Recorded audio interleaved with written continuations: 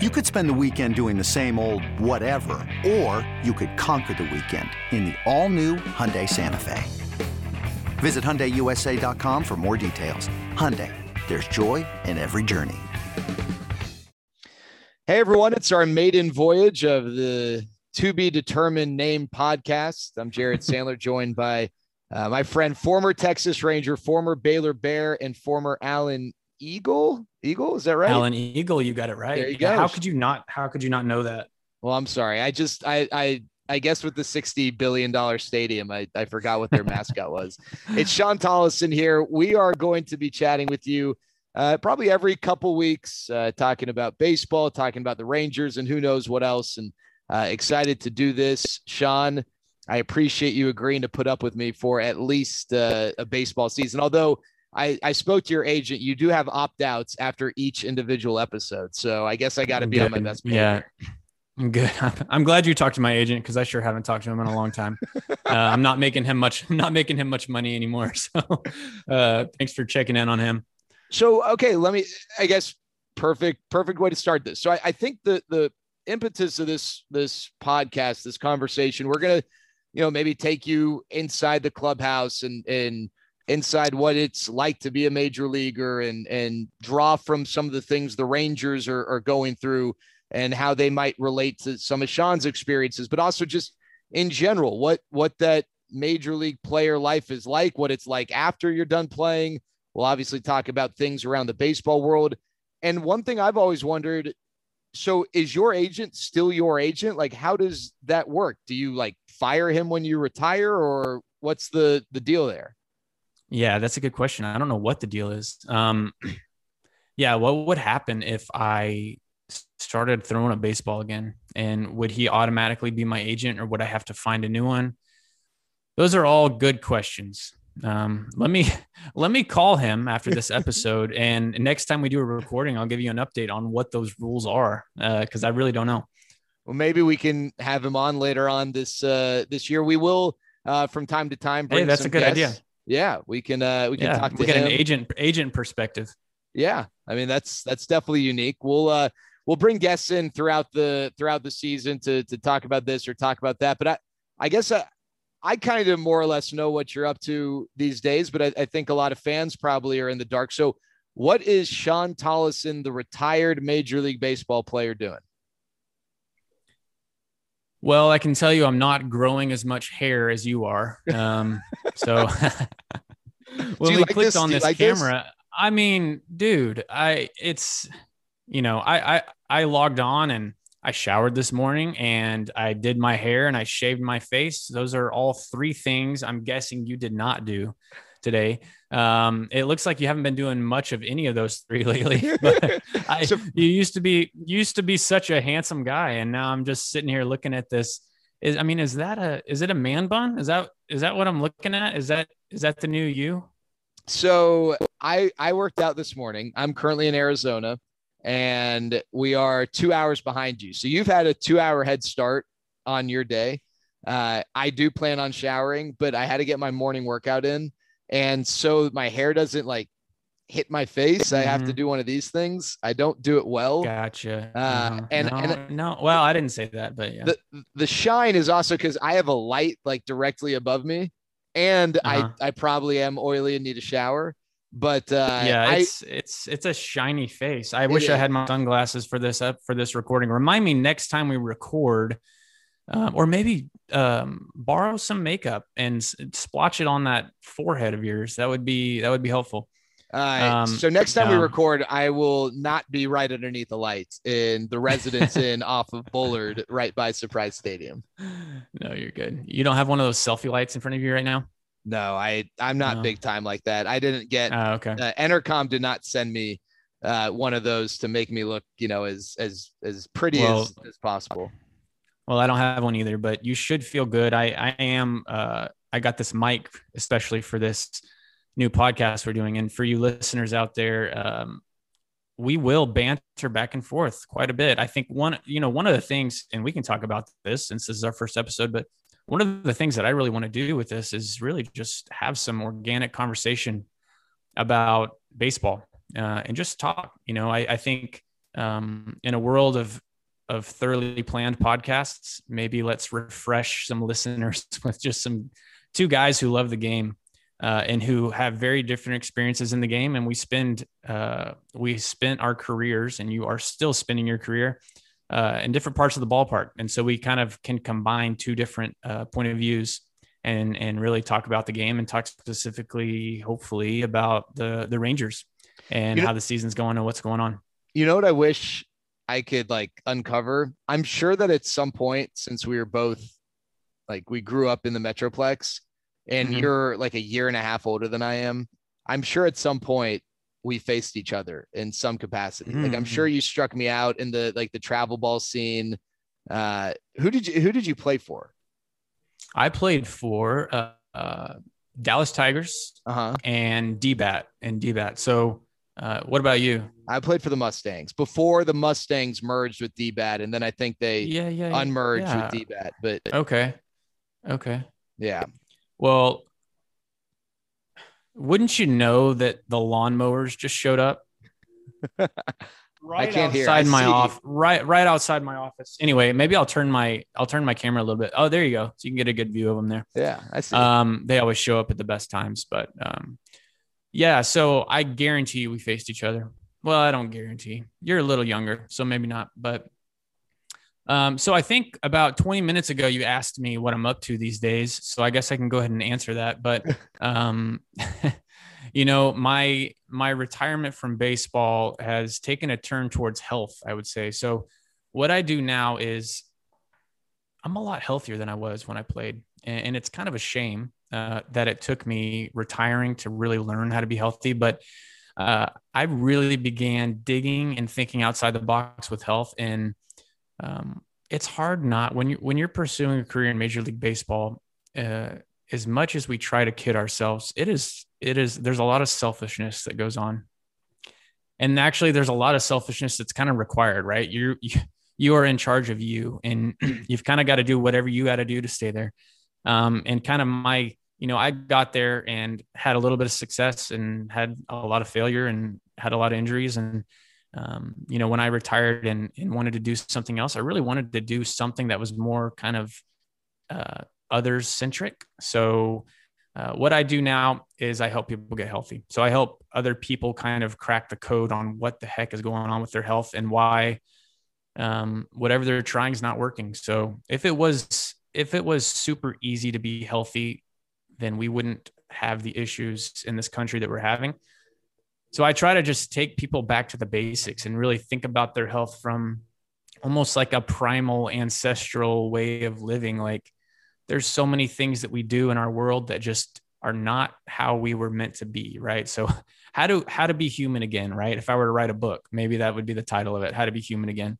And it goes from anything from food to how we're sleeping to how I'm sitting in this chair right now, to the computer screen I'm staring at, which most of us do all day long, to spending out time outside in the sun and exercise and movement and what you're drinking. I mean, there's so many things that go into being healthy. It's not just a diet. In fact, I never use the word diet because nobody wants to be on a diet. Nobody wants to be told you can't eat something, right? It's funny. It's almost more important when you eat than it is even what you eat. So who knew that the greatest diet of all was actually not a diet at all. So I really just try to change people's mindset about health, try to not make their lives miserable, but actually make them a little bit easier. So yeah, that's what I'm doing. I partner with people and actually partner with people and with companies. So, and help them on an annual basis. So it's fun. I like it. In what ways are you still involved or uninvolved in the sport of baseball? Good question. So I'm very involved with my kids. Okay. So I've got 2 boys and a little girl at home. So I'm coaching both of my boys' baseball teams. So I'm doing that. They're all local kids in the community. So that's kind of how I keep my foot in the door, right? With baseball, is teaching these young kids. I also am kind of getting my foot in the door at doing some throwing program development with some pitchers with the local high school I live over in Fairview. So if you're familiar with Lovejoy High School, trying to kind of create something for them. The biggest problem with high school baseball is that there's just not enough time to really ramp up and throw. And no one's really teaching a proper throwing program. The problem with throwing program is you got to get out there and throw every day. And so as somebody who's had many arm issues and arm injuries that happened in February and March, I am kind of, just a little bit passionate about teaching kids how to actually get their arms ready for a season. So I do that. And then I really like the, I guess mentor is a good word to put this on. I want to be a mentor to as many kids as possible. So kids who love the game of baseball, who play the game, who just need some help navigating the ropes, right? From someone who's been there, who's been a high profile high school athlete, to getting recruited for college, to entering a draft. Like, I want to be a mentor to them. And so me, alongside some other guys that you've probably heard of that we'll talk about in future episodes, are going to launch something called Practice with Pros, name kind of to be determined. We may call it something else, Pro Mentor. You guys will take a survey, see what we should call it. But no, throwing up a website and getting an app developed that's that's going to allow kids, not just from baseball, but from any sport, tap on the shoulder of a current or former pro and ask them questions, and be able to kind of lean on them for guidance. It could be skill specific. Hey, check out this video of my swing. What do you think? Or it could be, hey, I threw 160 pitches last night. What do you think about that? So it's just a way to kind of give back. I mean, every single guy, I can't say every single guy, but so many guys that play the game and are done, they might not want to be coaches, but they want to be involved, and they really want to share some of the knowledge that they've got. I mean, the tricky thing with baseball players, or really just athletes in general, is, if I was a physician or a lawyer or whatever, I'm kind of an expert in my field, and I'm going to do that until I retire at the ripe old age of 62 or whatever it is. Baseball is very different, right? I was an expert in my field and did it for a very short amount of time. And now I'm done. And the moment that I finished playing, my expertise didn't just vanish into midair. Like, it's still in me. And there's not really a way to get it out unless you want to coach. So what we're trying to do is, there's a lot of just wasted floating baseball knowledge out there. So how do we tap into that? And how do we let amateur athletes use that as a resource? So that's what we're trying to build.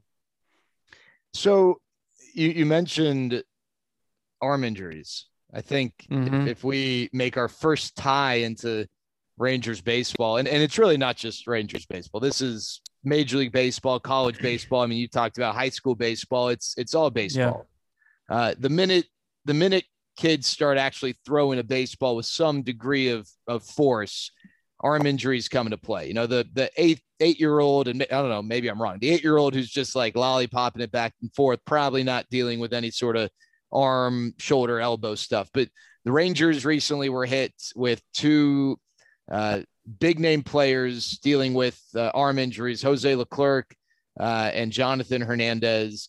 And I know, like, when you're a fan of a team, and maybe you don't have, and it's tough to have a grasp of like what's going on with all 30 teams, you feel like your team is the one that deals with this the most. And I know this because I have Rangers fans who will constantly ask me, why does it seem like the Rangers deal with arm injuries more than anyone else? And I don't know what the total numbers are like across the league. And one of the tough things to gauge is for like really young kids, you don't hurt your arm like the moment you hurt your arm, right? Like sometimes it's like build up over a few months, a few years. So does this stem back to, in high school or college?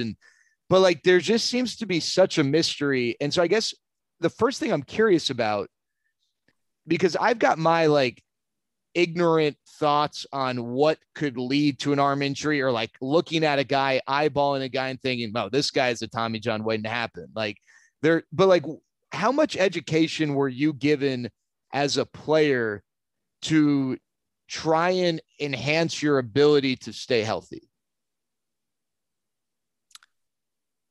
Well, you know, zero coming up through high school. That just wasn't a thing. And that's the landscape of that's changed dramatically as injuries have continued to increase. There's a lot of awareness about that now. The advice that's given around that is hit or miss, I think. But yeah, so I knew very little. So coming up in high school, I was a good high school pitcher. Like you were a really good high school pitcher.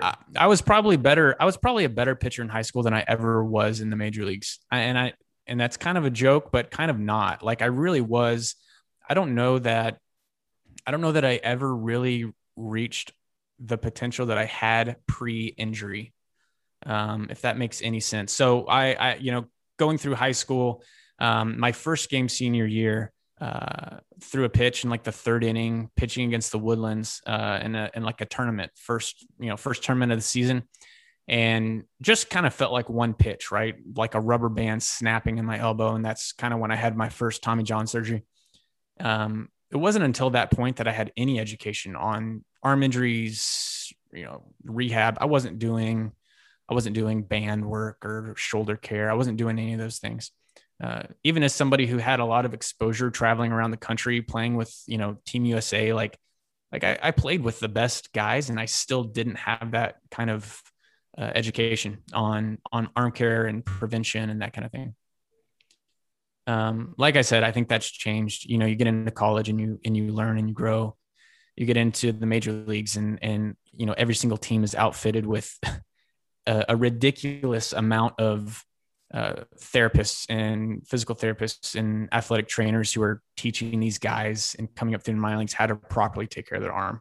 They're all doing an amazing job. So there's no lack of that now at all. It doesn't seem like it's slowing down injuries though, right? If anything, they seem to be increasing as we continue to increase awareness and stuff around arm injuries and strength and conditioning. I mean, it just seems like injuries continue to increase with that. And so you kind of have to sit back and say, well, what's going on? What is the reason for that? Every guy throws really hard now. It's just the way it is. So I think that has something to do with it, right? We are human and our arms were meant to move at a certain speed, and we are breaking through that ceiling and our arms are having a hard time slowing themselves down because they're moving so fast. And I think that, with continued research and development and training, we'll figure it out, right? We'll figure out how to stop the monster that is arm injuries. But right now, I don't know. I mean, if I knew the answer, then I'd be working for somebody else, right? We'd be calling up your agent if you knew the answer. Yeah, exactly. Yeah, we would talk to my agent about it. But like, isn't it bad? I'm sorry, Sean. Isn't it bad? Like Jonathan Hernandez, all right, probably this team's best pitcher. I mean, obviously his role is not as a starter, but like he was one of the best pitchers in baseball last year. It's bad. I feel like that. I look at him and I think, and I hope this isn't what's ultimately playing out, but he throws around 100 with sink. Like, when's it going to happen? And like the Rangers have the second pick in the draft. Two of the top prospects are pitchers from Vanderbilt, Kumar Rocker and Jack Leiter. And this doesn't necessarily influence my desire for the Rangers to draft one of those guys. And there's a kid from Jesuit, Jordan Lawler, who's also in the conversation as well. But he's a shortstop, not a pitcher. But like with Rocker and Leiter, when I'm like thinking, oh, if they draft this guy or that guy, like this is going to happen. And maybe they're big leaguers by this age or whatever. But like, I just kind of been resigned to the fact that at some point they're going to have Tommy John and maybe they won't, but like, that's not good. But unfortunately, I think it's just the reality. I hate that it is the reality because Tommy John's not a 3-month recovery. Now it's a lot, the recovery is a lot, maybe more successful now than it was 10, 20, 30 years ago. I mean, it used to be like a career death sentence, but that doesn't make it an easy process. Like I hear people say whenever someone's dealing with an elbow injury, oh, just go ahead and have Tommy John. Like, let's just get it over with. And like, yeah, that's a joke. Yeah. Yeah. I get that sentiment. I understand it. And sometimes it does go down that path, but like, it's not a given. Like not everyone comes back successfully from Tommy John. It's not easy. This is, it's not like you're just going to wake up one day and all of a sudden you're going to throw like you used to. And so it kills me. It seems like the only sport where this sort of like dynamic exists, where it almost at times feels inevitable. I think it was like Mike Maddox once said, there are two types of pitchers, those who have had Tommy John and those who are going to have Tommy John. And I mean, it does feel I like hate that. Yeah, it does feel like that. I mean, it's not inaccurate either. I mean, I have the same thoughts, I watch Hernandez throw, and you definitely have those thoughts that come into mind. I actually saw him just the other day. I have got my own arm injury of myself I'm dealing with right now. So, it's funny. Definitely not a throwing injury. So hurt my left shoulder. I was hiking with my two boys up in Oklahoma, and, trying to be cool, fun dad, you try to walk across a tree that's going over a creek, and, you just underestimate how much you weigh, I think sometimes. And that tree did not hold my weight. So branch snap, I fall about 20 feet into the creek bed and land on my left shoulder, and like shoulder pops out. So dislocated shoulder. And I mean, I'm in pain, like the worst pain I've ever been in. So had to go to the ER. They popped my shoulder back in. I get home and I'm having a hard time. I'm in a lot of pain. So I go see Dr. Meister, because he's my guy, right?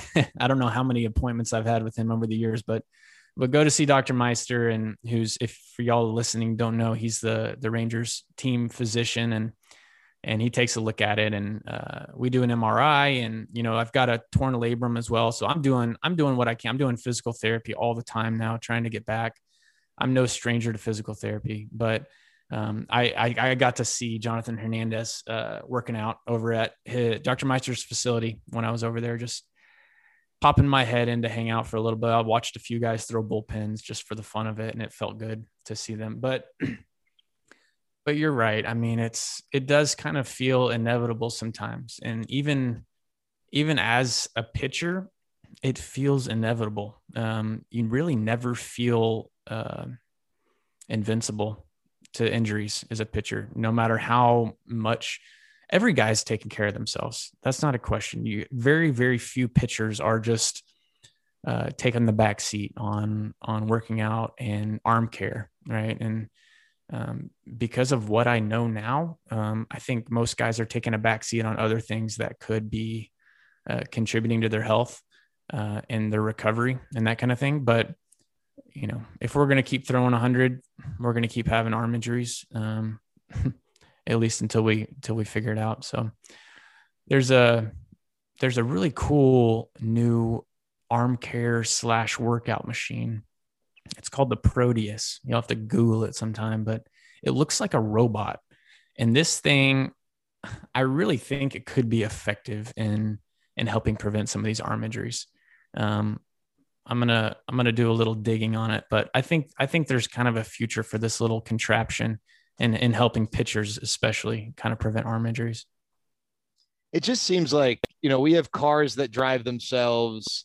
I think I saw that there's like one of the, I don't know if it's one of the rugby associations in Europe, just for like a specific country, or just the European Rugby League, whatever it is, that they're now able to test saliva and within a day know whether or not someone has a concussion. Like, it just seems like there are all these technological advances, and it's not for a lack of effort. I mean, you better believe that we got pitchers getting paid millions and millions and millions of dollars, upwards of Trevor Bauer, 40 million a year.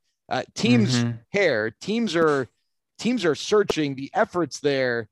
But I just, this is one of the biggest challenges, it seems, to try and overcome, because it almost seems like they're, trying to navigate through a house that they've never been in with the lights off and it's pitch black and they don't have a flashlight. Like, they're trying to get to where they want to go, but there's no direction. It's baseball's interesting. And I don't know what this is like in other sports, because I have no experience in other sports, but baseball's a little bit old school in its mindset. And baseball players are a little bit prideful, maybe a lot prideful, actually. The technology exists to be able to look at something and say, this guy should not play today, or this guy should not pitch today. Like, we know that. There's, I track my biological data close enough these days that if I were playing today, I would be able to wake up and say, I shouldn't pitch today. Give me the day off because I don't want to get hurt. Right. It's not pinpoint, but that technology exists. The problem lies a player, right? And I was the same way as a player, right? You've got a sense of pride, right? I was a reliever. I want to show up for the team every single day, right? Not only do I want to, and I have this pride to do so, but I also know that the success of my career dictates the success of my contract and dictates, a lot of things. And what's going to influence that is how many times I can get out on the mound in a season. And so as a player, I mean, you want to be out there, even when you shouldn't. You want to be out there. And as with a lot of things in life, sometimes pride kind of gets in the way of that. And teams too, players are a little bit leery to give out too much information to the team. So, if the technology exists and you've got someone staffed on your team and their only job is to monitor the health of the players, and you're doing so, and you're looking at numbers that, you can see how late a player stayed up that night, what time they woke up. You can look at numbers and probably get a good idea of how many drinks they had that night. You could dig into their genetics and see, what's good and what's bad. What can we prevent through genetics and stuff like that? There's a lot of information out there, but I mean, if I was a player, do I want to give that info over to a team? Maybe not. They may or may not use that information against me in a contract negotiation in the future, right? If I'm a player who is performing well and I like to stay out late and party, right? That could go against me in some sort of contract negotiation. But that's kind of, I don't think there will ever be a perfect solution there. I think players are always kind of trying to protect themselves. You brought up something that, we've talked about, the pride and the demonstration of availability. And when you say that, the first thing I think of is game 161 in 2015. And one of these episodes, I want to really dig into 2015, and maybe we get one of your teammates on, because that was a really cool year. And I know it was a cool year for you, because I don't know, is that the best year of your career? Would you say, as a major leaguer? For sure. Yeah. It Absolutely. took over. Yeah. As you were a big part of a bullpen that went from kind of unreliable to all of a sudden maybe the rock of a team that came back after a rough start to win the division. And game 161 was the game in which the Angels came back late, and that was your fifth straight day pitching. Fourth? What was that? Was my fifth. Games 161. 161 was my fifth day in a row. Yeah. So I believe it was my fifth day in a row, maybe no off day in between any of those. So it's 5 games in a row. And, I don't, trust me, I don't Google my name often, just once a day or so. But there was someone let me know the other day. It's a buddy of mine that I talk to a lot. He's like he's a stat freak. He just likes to look at this stuff. But he told me that I am the last pitcher that that threw 5 games in a row, last reliever that was done that. So it's been since 2015 since a pitcher did that, and that was me. And he made the bold prediction and said, you will be the last one that has ever done that. I mean, unless there is technology that would allow for that sort of usage, you should be the last one. There are pitchers who pitch 5 straight playoff games, but there are off days mixed in. And I just remember you taking the mound thinking, man, what a bulldog, but he has no business pitching today. But it was a big game. The Rangers were trying to clinch the division, and you were the stud of the back end of the bullpen. Yep. Were you was there ever any thought hey, maybe I shouldn't be pitching and I need to say something? Because my thought is, if you do say that, then you are viewed upon negatively as not being there for your team and not be it just seems like that dynamic is almost off. Sean, you should be available for this outing, even though it might wreck your career. Well, we can talk about that. I mean, you could you could make a pretty fair argument and say that it did wreck my career. Yeah. And, you know, I don't, you know, did I ever pitch successfully in the big leagues after that? No. Well, so you go no, really, I didn't. Yeah, I'm sorry, I was going to say sour. 2016, you started as the closer, and then you ended up passing it to Sam Dyson because you had a tough year. A really tough year. And so, yeah, you know, it's the same dynamic we talked about, right? It's pride, right? So did I have thoughts cross in my head that I should not be on the mound? Absolutely. Like 100%. Did I feel like I had my best stuff? Absolutely not. Did I want to be there for my team in a crucial part of the season because I had helped get us there? Absolutely. I wanted to be there. Did I want to be there for, you know, the fans? Absolutely. I wanted to be there. Right. You kind of want to be a hero. And so definitely pride got in the way right there. Right. So if I'm, you know, wiser in my years, you know, maybe I make that call, but would I have made a different decision? No, I wouldn't have. You know, it would have been the same decision today, even knowing what I know now, just because it feels like the most important thing in the world, right? And you just want to show up. You want to show up for everybody. But yeah, I mean, you know, if I'm remembering correctly, this was against Anaheim, I think. Yeah. Yeah. So, you know, I think remind me what happened in that fifth game in a row I pitched, but I came in for a save or came in with a tie game and blew the lead. I think something like that. And then we went into the playoffs that year. And, you know, I kind of had closed most of that season and then get into playoffs. And I mean, tough to argue against putting Dyson out there to close at that time, right? His stuff was absurdly good. But, you know, never really got a chance to close in the playoffs that season. Did that fifth game in a row impact that decision? Absolutely. Right. I didn't have my best stuff. I was exhausted. It had been a long season.